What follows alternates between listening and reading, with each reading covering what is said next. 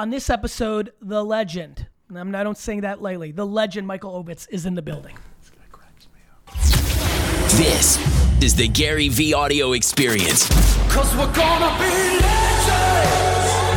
Gonna get their attention. What we're doing here ain't just scary.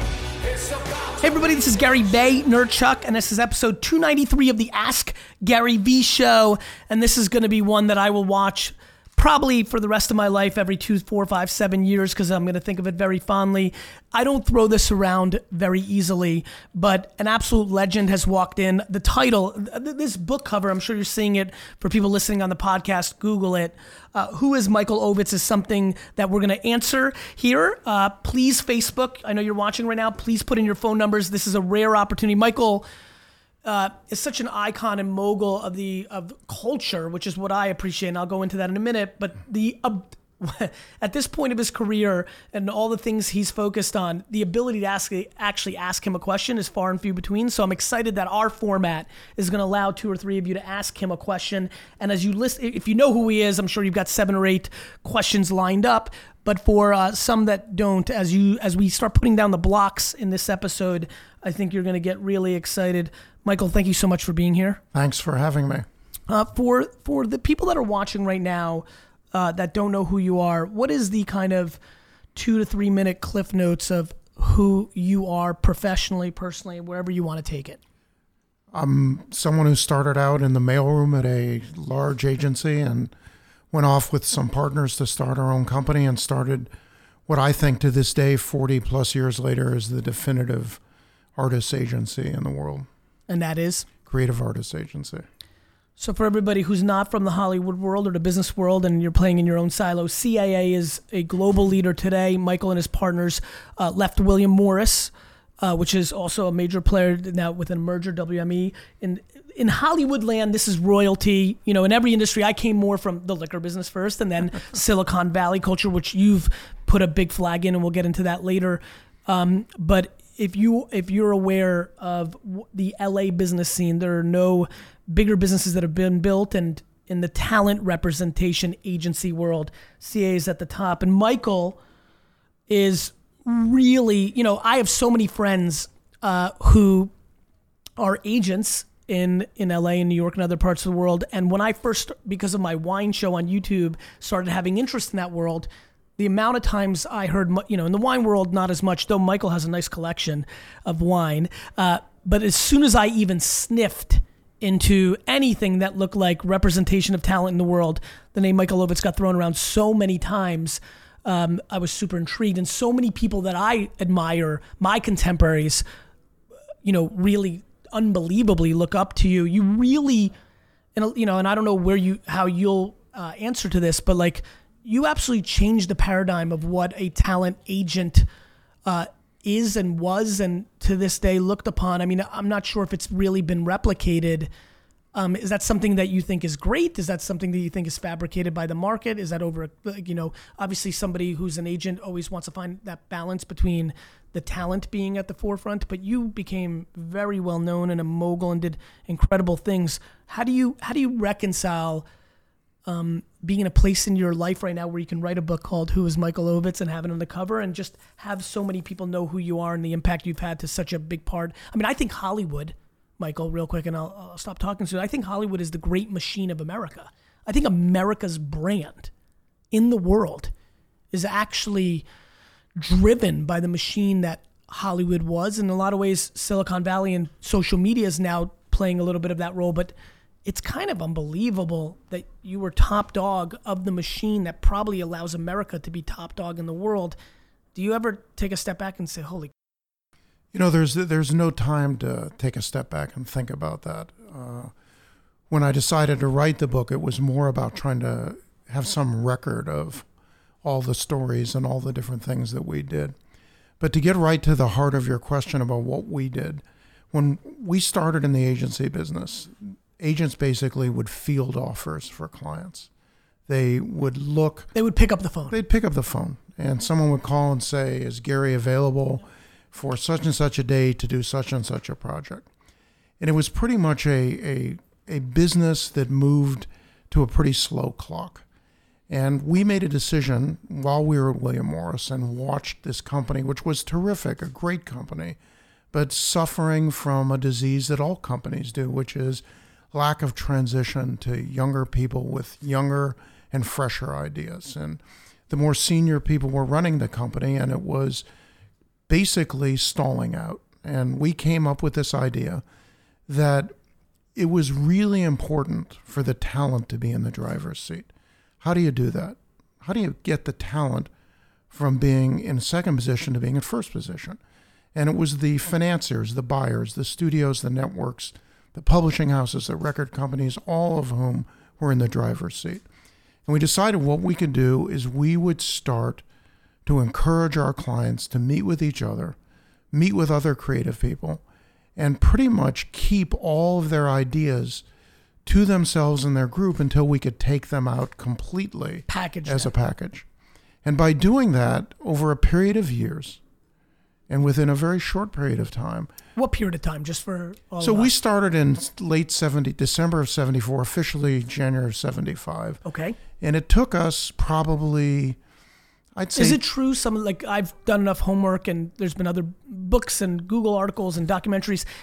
You guys were planning to start a little bit later, but then word within William Morris was heard, and this way you guys had to move quicker? Yeah, well, what happened was I went to the City National Bank, which was a local bank in Beverly Hills, for a $100,000 loan Yes. for us to get started. And I didn't think that they would call the treasurer of William Morris in New York. Right. And he called the CFO in L.A., and he called the president, and they called us And said, said, you guys can leave, which was moved our plan along Yes, a a little little bit. faster Yes. than we expected. So December, January 74, 75. Yeah, and then by I'd when? say by early 80s, we were in the position where we were selling packaged material with all of our clients. And for everybody who, I have a lot of people who probably don't know all the Hollywood, terminology. Package would be like a big star with a big director. Like what are the pieces of a package in the way that you guys created it?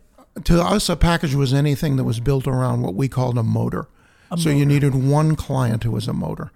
And let's just take an example. Please use an example. Take an you example. have great stories, so of give me a real package. Well, a real package would have been. You're excited now. A real package would have been. Let's just take a simple one: Ghostbusters. Okay. So Dan Aykroyd is not just a brilliant performer; he's a writer, and he came up with this idea about 3 Saturday Night Live type guys running around New York City chasing ghosts. Okay. And the one line, just what you just did, you have to laugh. Yeah. The one line gave the project to simultaneously to Bill Murray and to Ivan Reitman.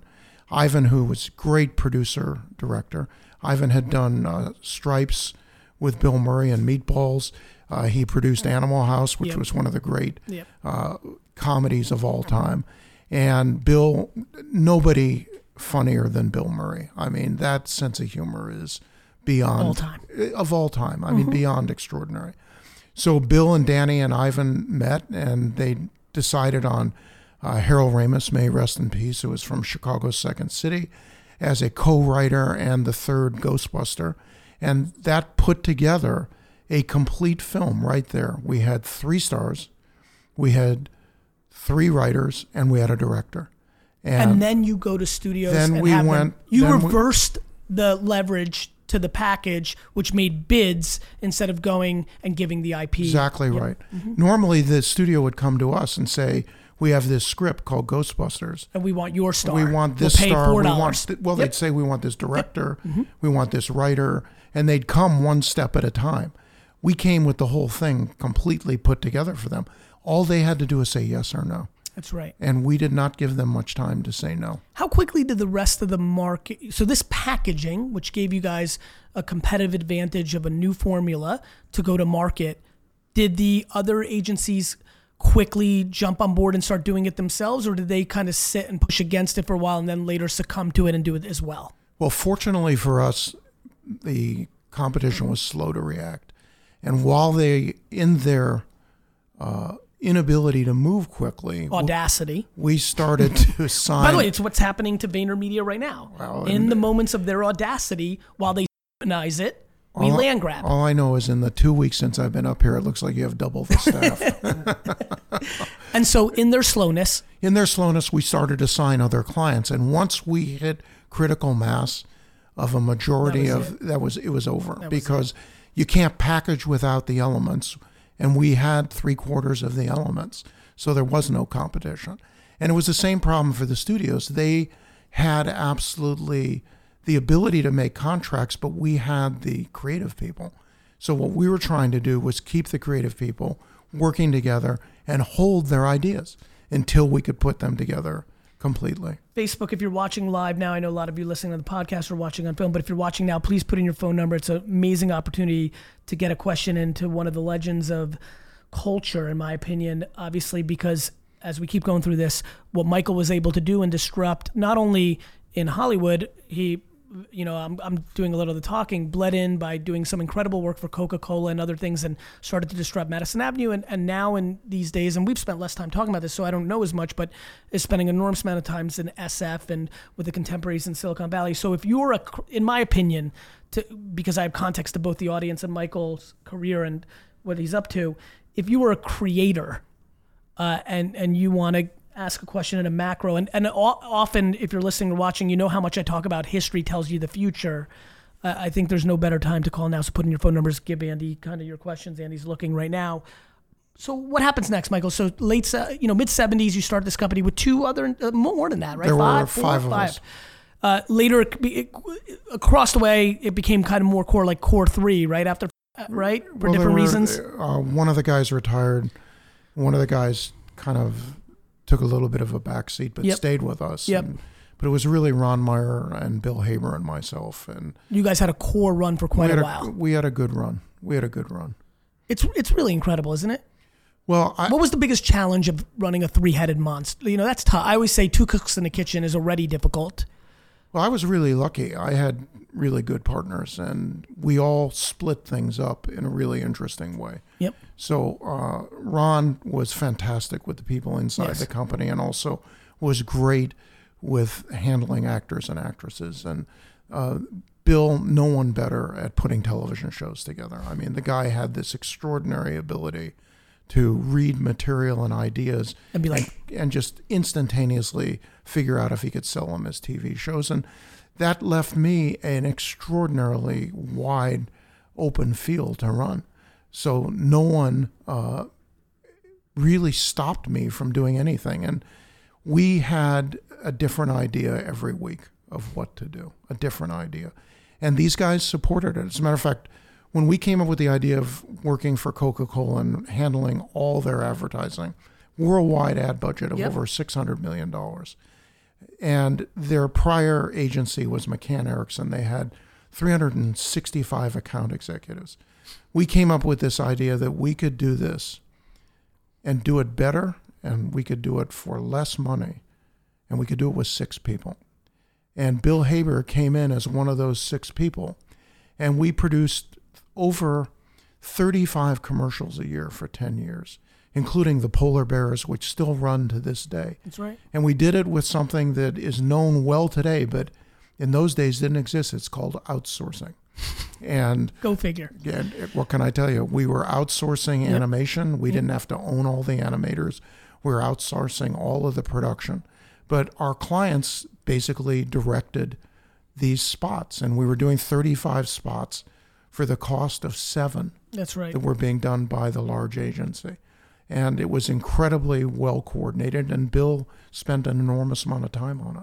Michael, let's jump to the book for a second. When is the book out? Tomorrow. Amazing. So it's out here today, Gary. I'm very excited. I'm about to sell this. I'm about to flip this real quick on the internet for a margin because people have to wait. You could sell those with your jet ticket. Exactly. Michael, what's the one story in here that is either a clarification? I mean, you have such. I mean, guys, I'm telling you, when you Google whether it's Steven Seagal, whether it's incredible the breadth. You know what's amazing about what Michael has done? A lot of us have careers, but we're known within our industry. What's amazing about being a pioneer and at the tippy top, and I'm talking number 1 of Hollywood, is like Ghostbusters. Everyone's like, oh, like my favorite stories of the old days is like which actor almost was who, right? I think you're Ron, managed Sylvester Stallone. Is that correct? That's correct. So I remember in somewhere I heard that Sylvester Stallone was almost Beverly Hills Cop. Do you know about this? I don't know what you listen. There's a lot of things that go on here that I don't know. Like I'm asking you. Like, there's truth to that, right? There's so many movies. But tell me that one, because that one to me, when you think Eddie as Beverly Hill Cops, and now you're telling me, wait, Sly was strategically, or Ron, or you, or whoever was saying this would be good for your career because you're so Rambo'd and Rockied out. This can show a different side of you. Right. Just the thought that it was this close to Sylvester Stallone being Beverly Hills Cop, I think is fascinating. It is true, but you have to realize that these things, there are so many films that had different elements attached to them, and the elements changed. I get it. And they changed. Give me another one, Michael, because this is what I could sit for. Like, give me one, like, because to me, that's what everybody, people are like literally in the comments now, holy Sly was almost, like, what's another one in the 11th hour that the actor changed out or somebody said no and they regretted it forever? There's one in the book. Tell me. Schindler's List and Cape Fear, where Spielberg and Scorsese traded films. That's unbelievable. And Marty developed Schindler's List, and Steven developed Cape Fear. That's wild. Steven wanted to do Schindler's List for a whole series of reasons, course. mostly Makes personal. Sense. Yep. Marty, who is two of the greatest filmmakers in the history of the universe, both doing projects that they basically decided would be better if they switched projects. That's nuts. Yeah, like just looking at all your faces, and I'm sure it's good. To me, so what story in here, because there's so many stories, what did you either clarify and or what's a story in here that nobody's heard before? Oh, I couldn't even answer that, Gary. There are so many stories in this book that happen. The book basically was designed originally as 10 Deals was the name of the book, and that was 10 years ago. And you felt that you could talk one more time, and that was 10 years ago. 10 years ago, yeah. So you thought through a series of telling stories about 10 specific deals that you could help all the entrepreneurs and executives of like, take the nuances from these 10 separate deals. Here's a complete package and a blueprint for you to navigate. And what happened while I was doing it is that the publisher kept asking for more information. And as I was working up in the Valley, the brilliant young people that I work with, the men and women, they were asking questions about why did this work? Why did this not work? They were as interested in the mistakes as they were in the 100%. Successes. So I started to write more and more and more. And the stories went beyond the deals. They went into actual stories of the creative process. You know, it's really fascinating, and you of all people will appreciate this. How do you define creativity? I will never forget, and it's in the book, sitting in Japan. I had flown in, I'd been on a 13-hour flight, went to the hotel, took a shower, got ready, went to dinner, which is the middle of the night in LA. Went to dinner in Japan with the head of Matsushita Electric and 5 of his associates. I was with 4 of my associates from CA, and in the course of me literally having the most extraordinary time staying awake, I get asked this question by this senior Matsushita official: what is creativity? Now that question is almost impossible to answer. But in a strange way, I tried to answer it or show some peaks of it in the book. How does a film like Rain Man or Tootsie or Ghostbusters or Jurassic Park or Goodfellas, how do these movies get put together from a one-line idea? That's right. So it's one line that's verbal, and you look down the road and 3 years later, you're watching it in a movie theater. I will never, till the day I disappear off the planet, ever lose sight of what an extraordinary privilege it has been to be involved in that process, learn the process, be involved with people that understand the process, and it can actually transform an idea into something you can read, see, or hear. In hindsight, Michael, that's amazing. In hindsight, I really wanted to ask this question, and you're gonna play it off and be humble, but I really want you to answer it. So please do this for me. What now that you can look back on it, you know, and I think about people I hate, like Michael Jordan and Tom Brady, but this is more business. Like there's, you know, this is the life of a 42-year-old New York fan. We just happen to luckily be in the prime eras of like these players that are our competitors. In hindsight, what did it feel like to truly be at the top of the game of a game of that size? In those, however I'm sure everybody could define it differently. Some may say it was an 11-year run, a 3-year run, a 4-day run. I'm not going to allow you to dodge it and say, Gary, I never looked at it that way. It's inconceivable that you didn't understand at some point, holy cow, or I'm so glad I did it. This is what I set out to do. That you had an era where you were disproportionately the most powerful guy in Hollywood. Do you feel like now that you look back on it, did you not realize it? Did it feel like it? Was it an overpressure? Like, what does it feel like to be in the eye of the storm, in the white heat moment for a prolonged period of time of a game that's so visual? So first of all, you do feel it and you understand it. The question is, do you believe it? And I never believed it. You understood it. I understood it. And I'll tell you why I understood it, because it's really a good question. I understood it because we had the ability to get things done that no one else could do. Right. So when you have that kind of Midas touch and you're on what I call a positive roll, which is that everything that you're touching is working. Yes. The amount of films and TV shows that we put together, yes, we had a 15-year run that was unheard of. And I don't think it'll ever be duplicated. I think that's right. We packaged close to 300 movies, probably an equal number of television shows. And you've seen the list of the films. Yep. They're iconic.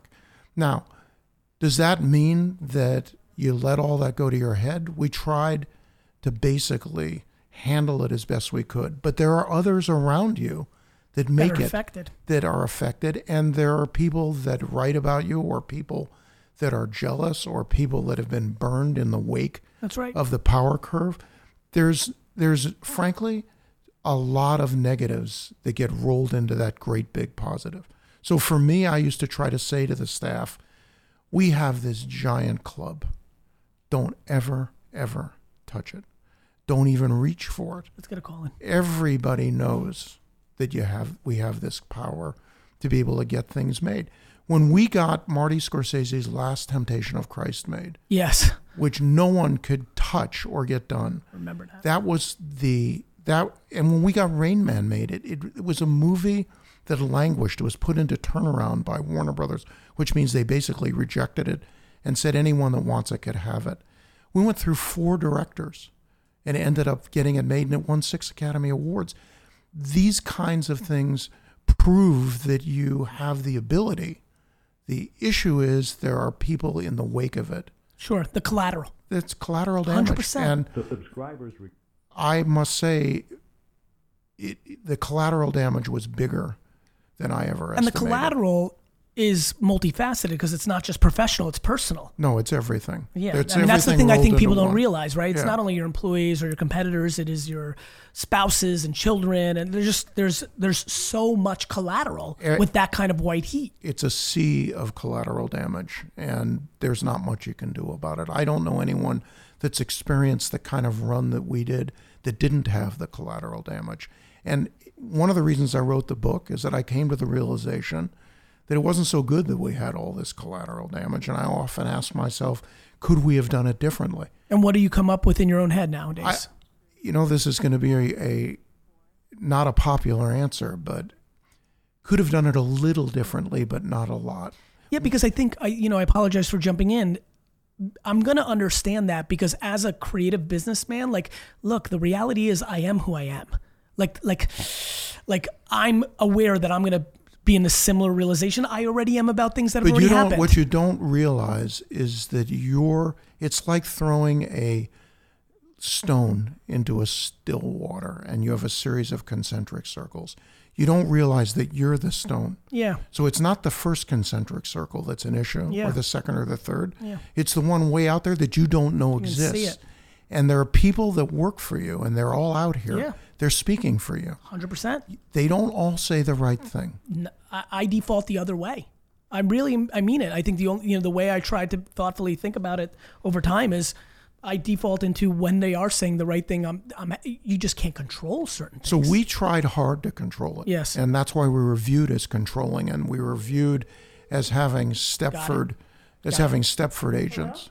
Hello. Nikki, it's Gary Vaynerchuk. You're on the Ask Gary V show with Michael Ovitz. Wow. Hello. Hi. Hello. It's an honor. What's your question? Michael and Gary. Thank you. So I guess I should just ask my question. Yeah, that's a good idea.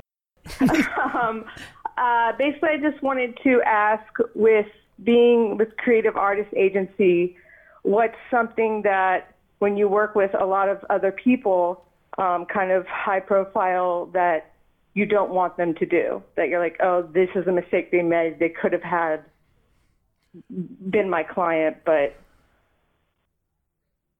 yeah. You mean something that you don't want them to do?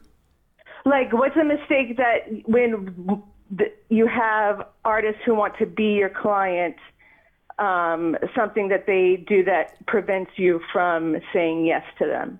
Oh, you mean the other way, where when you're at the top, like a CAA, what would a emerging actor, actress, director, athlete say that could actually turn off CAA from saying, you know what, you're not the right client for us? Is that the question? Correct. Interesting. That's you know, I've never. The answer is always yes. We want as many clients as possible. Normally the answer is yes. So I've never thought about it that way. You know what's funny? It's funny that both of you and I reacted that way. A lot of people talk about be thoughtful about what, my team, very senior people, lots of great people. We have to be thoughtful about who we bring in. They need to be the right kind of client. I'm like, yes. It's funny that we both reacted that way. So have you ever had a meeting where you were court? Let's go this way because I'd love to hear it. A play on that question. Did you ever court somebody because you're like, oh my God, that would be a crown jewel, or that'd be a big get for the firm? And I know you went whale hunting. Was there ever, as you were whale hunting through the years, when you actually got closer to it, you said, oh, she or he is such a headache, or they have this vulnerability, or somebody in our stable has emerged as a direct competitor and we don't have the bandwidth? Was there ever, to her point, was there ever any of that? Yeah, we had one situation which was really difficult for us, which is as you've already mentioned, we handled Sylvester Stallone, and he was very competitive with Arnold Schwarzenegger. And Arnold was somebody that I really wanted to represent because first of all, he's the most terrific guy. Yep. He's really smart, and he really understood the paradigm of the action movie. Yes. I mean, better than anybody. If you look back at his body of work, it's pretty amazing. And I went after Arnold and wanted him, and it got back to Sly, and he wasn't particularly happy about it. And that's that. That was that. Is there a reason you're asking that question? Are you going through a path or anything, like you're trying to navigate? Well, the reason why I ask is because I feel like, as someone who's in Los Angeles and is, along with thousands, hundreds of thousands of other people, what is it? People always ask, oh, what should I do to get into the door? And so I was like, is there something that I shouldn't do when I'm trying to get into the door? Because that's a great it question. seems like everybody has an answer for how to get into the door, but not like, hey, make sure you don't do this. I think short of anything illegal, I think anything short of illegal or immoral, you should do whatever you feel you have to do to move your career ahead. We were lucky. We went after talented people. And at the end of the day, talent wins out. Always. And I think it's when you're young, you have to look for breaks. You really have to look for breaks. And they may be social, they may be business, they may be because you've got an idea. Let's not forget, we spoke about Stallone. This guy wrote a script called Rocky. On spec. On spec, on his own dime. And sold his dog. Everybody wanted to buy that script and move him out of it. And to his credit, he said, no me, no script. And that's hard when you're hungry. It's really hard. It when took you're hungry, a lot of guts to do that, because he was offered a lot of money for that script. The thing that's different today than some of those years past for Sly, or when you were at CAA, is people can now go direct to consumer. You can now produce content and use the distribution of an Instagram or YouTube or a podcast to absolutely give you leverage to be courted in a very interesting way. In the way that you created packaging with leveraging to studios, the human can now create content to build leverage to have people bid for them.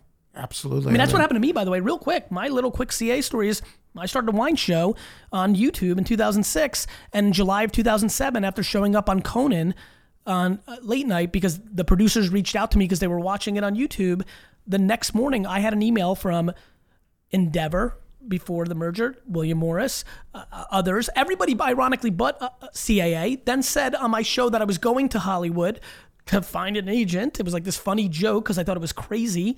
And then I got an email from some people that worked at CAA. They were having a fantasy football draft that day. And they said, why don't you come and hang out with us? I said yes, but they didn't say they were from CAA. They said, what are you doing here? I said, I'm going to see these Hollywood agents. They said, are you going to see CAA? I said, no. And they made it happen. And that's who I ended up signing with. That was all based on me producing a wine show in a store in Springfield, New Jersey. There was no moving to LA and waiting on tables and going to auditions. We have an incredible world we live in now where you can create the leverage for you on the back of the internet. Different time, completely different. In our day, there were roughly 25 companies that controlled the complete gate. Yep. In other words, the barrier to entry was severe. You had 7 studios, you had 4 networks, you had 5 publishing houses, you had 5 record companies, and probably 10 companies in Europe that controlled everything that you would read, see, and hear. Our company had relationships with all these companies. The end. If you were a client, you got in the door. If you weren't a client, you were out. You had trouble getting in the door. Today, this person that called in, if they could make something 3 minutes long using their iPhone or a small Sony camera, they could put it up, and if it went viral, good God, who knows? Kiki, Do You Love Me? The dance. He's in Drake's video 4 months later. One video on Instagram. It goes. I mean, it's just incredible time. And it's the only song my 3-year-old grandson wants to hear. I get it. Who's this?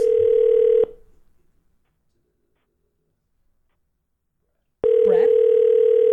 Let's see what Brad has to say, Michael. Then we'll go back a little bit into the book.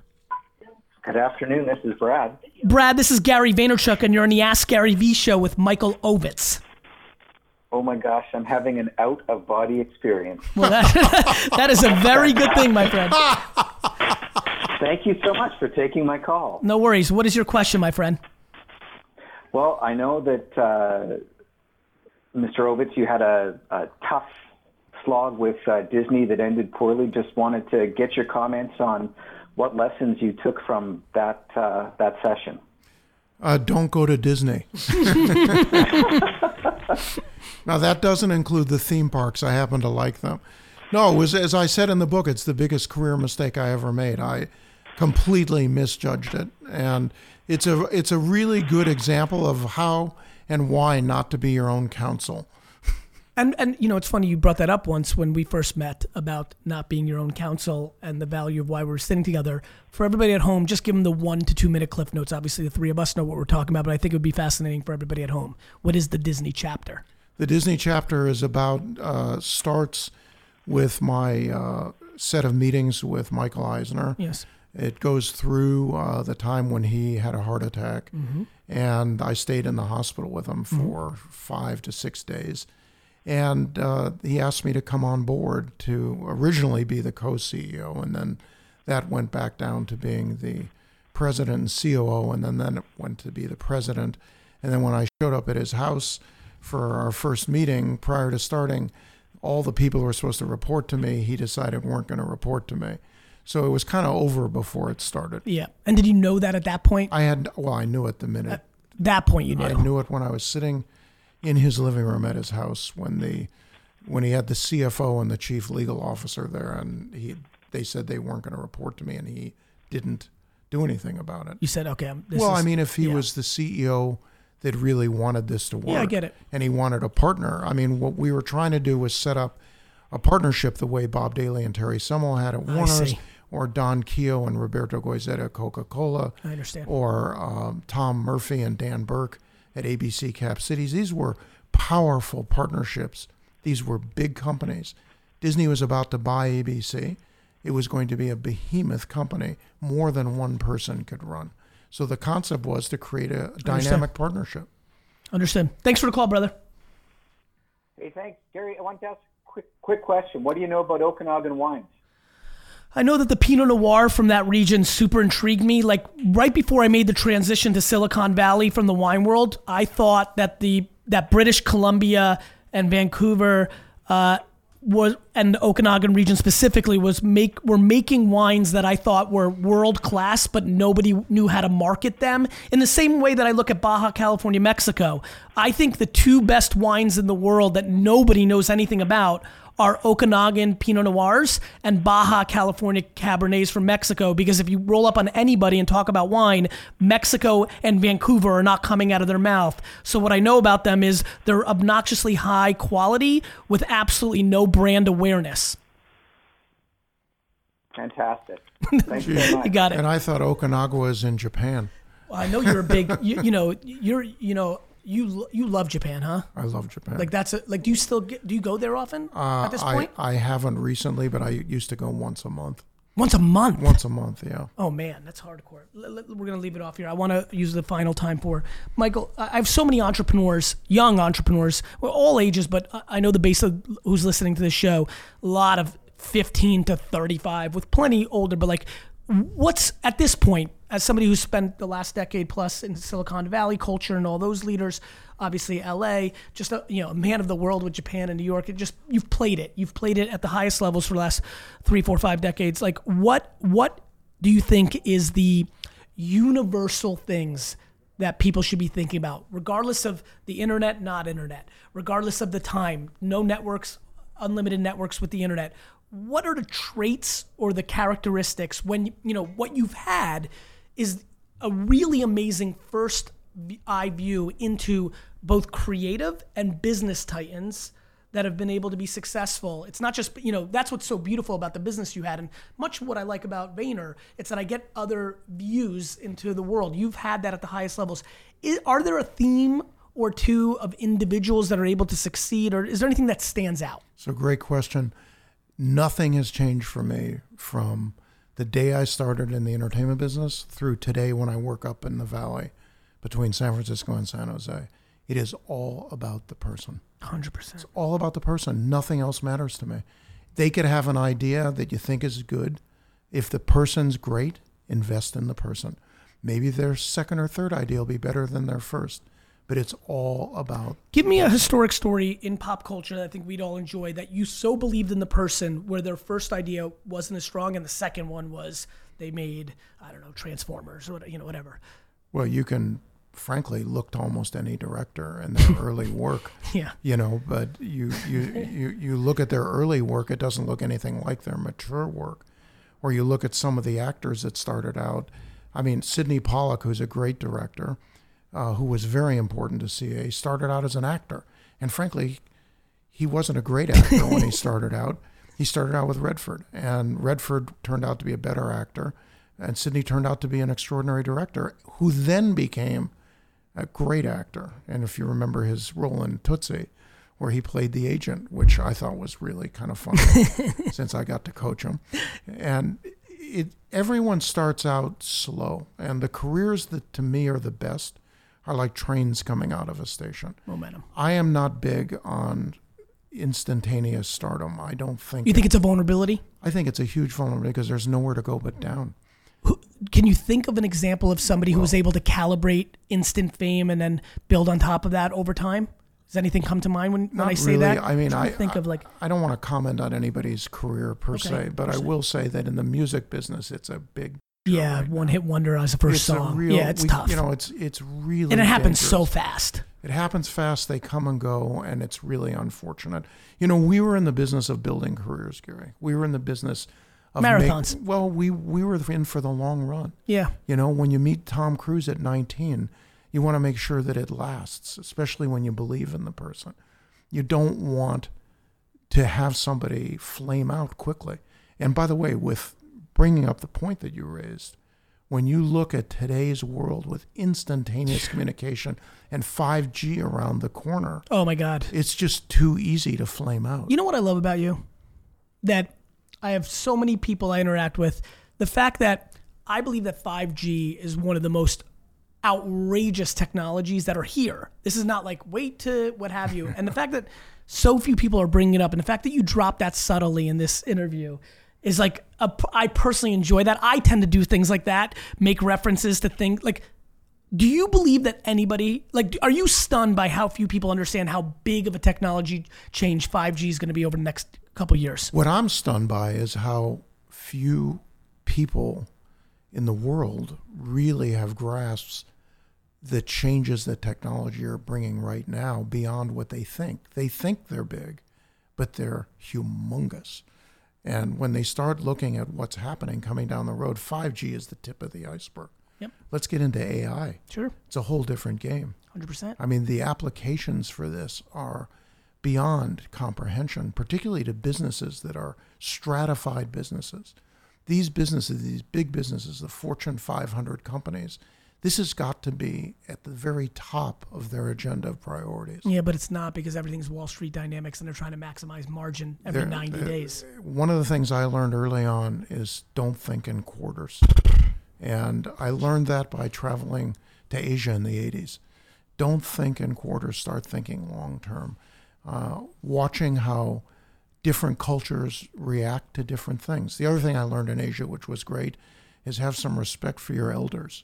And now that I'm an elder, I like that respect. You like that much more now than back then. Michael, what parting shots? What did we not cover in this session that you'd like to talk about, or anything that's on your mind, or things that you'd like people to think about? No, I don't. I think you've covered pretty much everything. I mean, there's a zillion stories in The Naked City.